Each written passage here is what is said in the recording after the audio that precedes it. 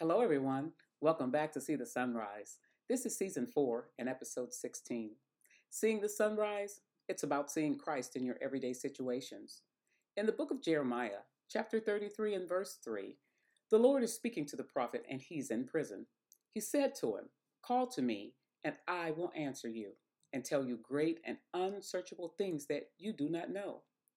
Seeing the sunrise is an opportunity to see what God is doing behind the scenes and in the lives of everyday people like you and me. From the pulpit to the pew, we all have had various challenges and experiences that bring us to a need for Christ. Today, I want to talk to you about blessed assurance. I want to share this message because I think it is a message that can take us from now until the time we open our eyes on this side of heaven. And I was so blessed when I read it. And the word of God is new every morning. So even if you've read this book before, listen to what the Lord has revealed to me. Philippians chapter 1, and I'm going to read just a few verses in your hearing, beginning with verse 12. Now, I want you to know, brothers and sisters, that what has happened to me has actually served to advance the gospel. As a result, it has become clear throughout the whole palace guard and to everyone else that I am in chains for Christ. And because of my chains, most of the brothers and sisters have become confident in the Lord and dare all the more to proclaim the gospel without fear. It is true that some preach Christ out of envy and rivalry, but others out of goodwill. The latter do so out of love, knowing that I am put here for the defense of the gospel.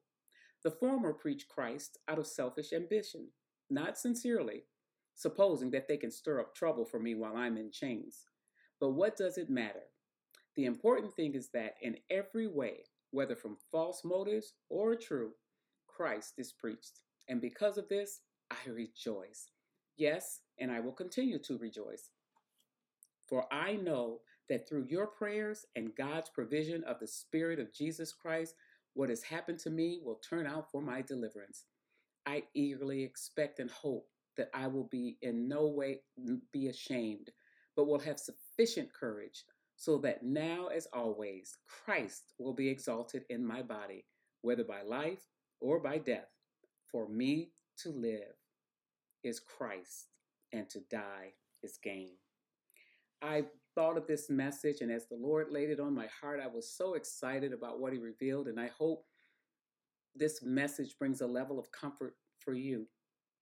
As I prepared this message, I asked the Lord, what is it that you want me to convey this week to your people? And you find that sometimes when the Lord tells you something, it's an opportunity to just dig and really get to the heart of the message that He's given. And when you think about it, and as a preacher of the gospel, there's sometimes when we have to do sermon prep that, you want to get those wonderful messages that are howdy, howdy, and hallelujah. And sometimes it's just not like that. Preachers preach sermons on subjects that really draw into the crowd, that make them feel good. But even negative messages or messages about life and death or death in general can still be positive messages. And I want to share that with you today. So in Philippians chapter 1, Paul, the preacher, begins greeting his fellow servants. Now, I didn't read that section for you because I know you love to go back and read and see if these things jump out at you. He starts that particular chapter off with prayer, and he thanks God for the people that he thought about and those he was close to. He was encouraging them, and he was asking God the Father that for them that your love may abound more and more in knowledge and depth of insight. So he was praying for them that they would be encouraged, so that you may be able to discern, is what verse 10 says, what is best, and may be pure and blameless for the day of Christ. It's wonderful to have someone that loves you like that and it cares about you that much that they would lift up your name to the Father. After Paul ends his prayer, he shares what's occurred in his life. So that's where I started with verse 12. Paul is in prison. He's in chains. And he testifies that his chains resulted in a different reaction than his jailers had intended. Putting Paul in chains was supposed to cause fear in those who would consider following him, but it had the opposing effect.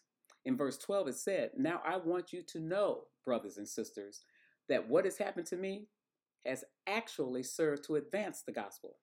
That's significant because serving Christ does not mean things will be filled with positive outcomes. In fact, here's a point: adverse or negative circumstances does not defeat the plan of God. It can actually advance God's plan.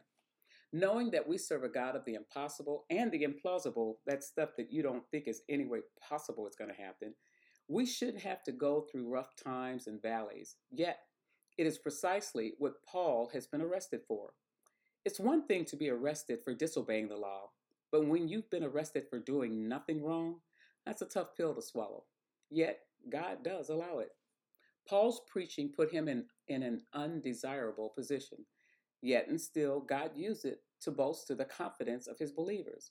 He said in verse 14, "Because of my chains, most of the brothers and sisters have become confident in the Lord and dare all the more to proclaim the gospel without fear." People follow a good leader. Was everyone preaching for the right reason? According to the scripture, no. Some indeed preach Christ out of envy and rivalry, and that goes on today. Let us not be deceived. Some do it out of envy and rivalry, but others, they do it out of goodwill. But the bottom line for Paul was that their motives aren't pure, and they can stir up trouble for him while doing that, while he was in chains. He said, but what does it matter? The important thing is this: that in every way, whether from false motives or true, Christ is preached.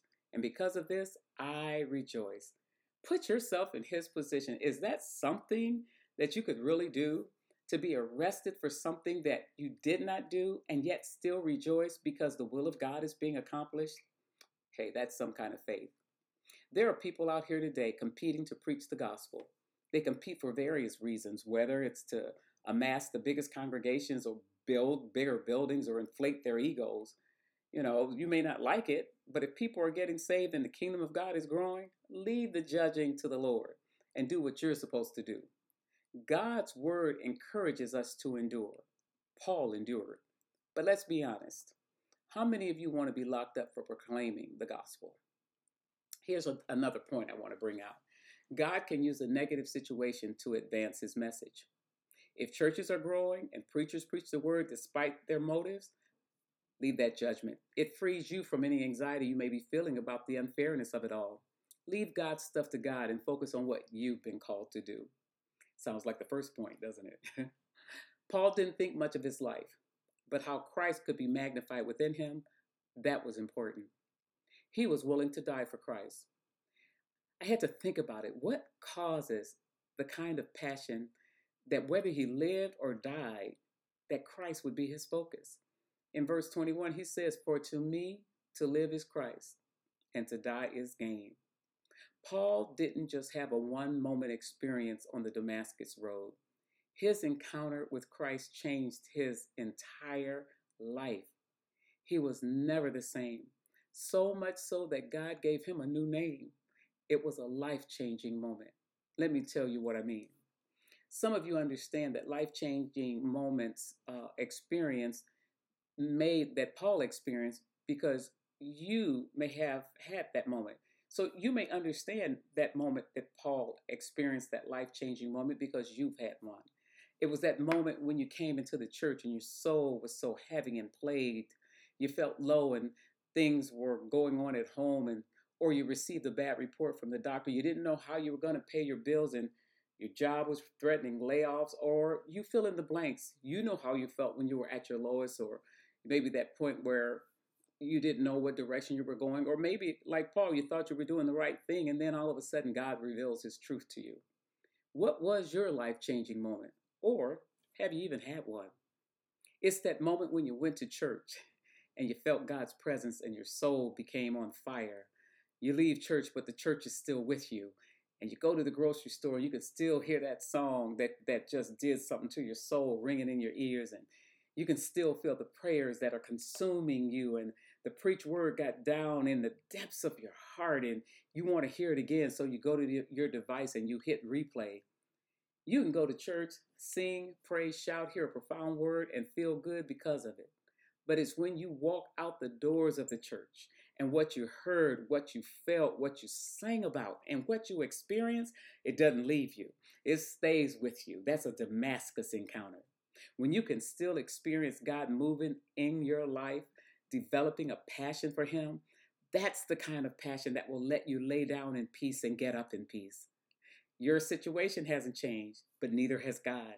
And because He has not changed, you can say, like the Apostle Paul, for me to live is Christ and to die is gain. You ought to want that kind of life. That's the kind of life that I want to live, the kind of life knowing that God's got me and God's got you. Paul was beaten, he was stoned, he was shipwrecked, he was imprisoned and betrayed. He suffered trials and persecution for the sake of Christ. He went without food and sleep and shelter and was often alone and without support. But he did not waver in his confidence in Christ. Paul had some kind of resolve. He was committed to Christ. But there was something else that kept him going, something that kept him moving and wouldn't allow him to relent. He possessed something he could hold on to when there was nothing to hold on to. Paul had what I call blessed assurance. What is blessed assurance? Let's talk about it. In 1873, there was a woman by the name of Fanny Crosby. Fanny Crosby wrote over 9,000 hymns, including the song Blessed Assurance. It's a song that reminds us of our security in Jesus Christ. We've heard different renditions, but the words remain the same. She was a courageous woman. She lost her eyesight, believe it or not, at the age of 6 weeks old or 6 weeks of age. And it was due to a poorly trained doctor who applied a mustard poultice, or they called it a mustard plaster poultice, to her eyes, and it rendered her blind. Yet, even as a child, she realized she had something special, a special gift. We would assume that she had a tough life, but she didn't see it that way. She felt she had a full life even without sight. Notice I said full life, not an easy life. She was educated. She taught at the school that she graduated from, which was the New York Institute for the Blind, and she met her husband there, who was also blind. He was a musician at the age of 20. He too was sight impaired. She became a mother, but the infant did not live. Yet her response to the loss was this: I became a mother and knew a mother's love, but the angels came down and took our infant up to God, end quote. One day in 1873, while visiting a friend, a musician, she played a tune and asked Fanny, what does this tune say? And Fanny took a few minutes. She knelt down and prayed. She got up and said, it says, blessed assurance, Jesus is mine. And so the words of that song, blessed assurance, Jesus is mine, oh, what a foretaste of glory divine. See, you can hear those words from a different perspective when you know her story. Heir of salvation, purchased of God, born of His Spirit, and washed in His blood. This is my story. This is my song, praising my Savior all the day long. This is my story. This is my song. I'm praising my Savior all the day long. She wrote that even in the midst of having had such a challenging life. She says, perfect submission, perfect delight. Visions of rapture now burst on my sight. A woman who could not see could see those visions of rapture. She saw angels descending, bring from above echoes of mercy, whispers of love. This is my story. This is my song, praising my Savior all the day long. This is my story. Is it your story today, brothers and sisters? Is this your song? No matter the circumstance, are you praising the Savior all the day long? You see, what Fanny Crosby learned through her difficult times was that she had been seen by God. When asked about being blind, she said, if I had a choice, I would still choose to remain blind. Because when I get to heaven, the first face that shall ever gladden my sight will be that of my Savior. And then the other thing she said was, it seemed intended by the blessed providence of God that I should be blind all my life. And I thank Him for the dispensation. If perfect earthly sight were offered to me tomorrow, I wouldn't accept it. I might not have sung hymns to the praise of God if I had been distracted by the beautiful and interesting things about me. Fanny died at the age of 95 years of age. She didn't see her challenges or her loss as punishment. What she saw with her spiritual eyes. She saw Jesus. Oh, hmm, that we should see Jesus. She had faith in God's grace and his favor. It was where her confidence came from. Being blessed is the enviable position to receive God's favor. It's grace and assurance. It's grace and assurance, and it is a positive declaration intended to give confidence, a promise. Blessed assurance, a confident position God grace gives to receive his favor. Fanny was confident, and so was Paul. That's why life or death didn't matter to him. To live is Christ, to die is gain. Because Paul was convinced that he couldn't lose. He was convinced that if he lived, he would enjoy salvation, his salvation. If he died, he would enjoy heaven. He had a two-way assurance. To live is Christ, to die is gain. What about you? Is your living about living for Christ? Jesus was Paul's consolation. It was his example. It was because of Christ he was enabled to rejoice. There was nothing he couldn't do as long as Christ was in his life. And you know what, brothers and sisters, the Lord promised he would never leave us nor forsake us. Jesus was and would supply all of his needs and all of our and your needs. His joy came from doing the will of God, building the church, and sharing the good news. Can you say the same? Do you have blessed assurance? Can you sing that song of praise no matter your circumstance? Do you have confidence in God to say whether I live or whether I die? It's okay. If you don't have it, you can't have it. It's available to you. God is no respecter of persons, and living a life for Christ is blessed assurance. Blessed assurance. Jesus is mine.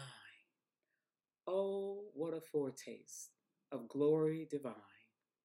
I'm an heir of salvation, purchase of God. He repurchased you, born of his spirit, washed in his blood. Is that your story today? Is this your song? Are you praising the Savior in season and out of season, in good times and in bad?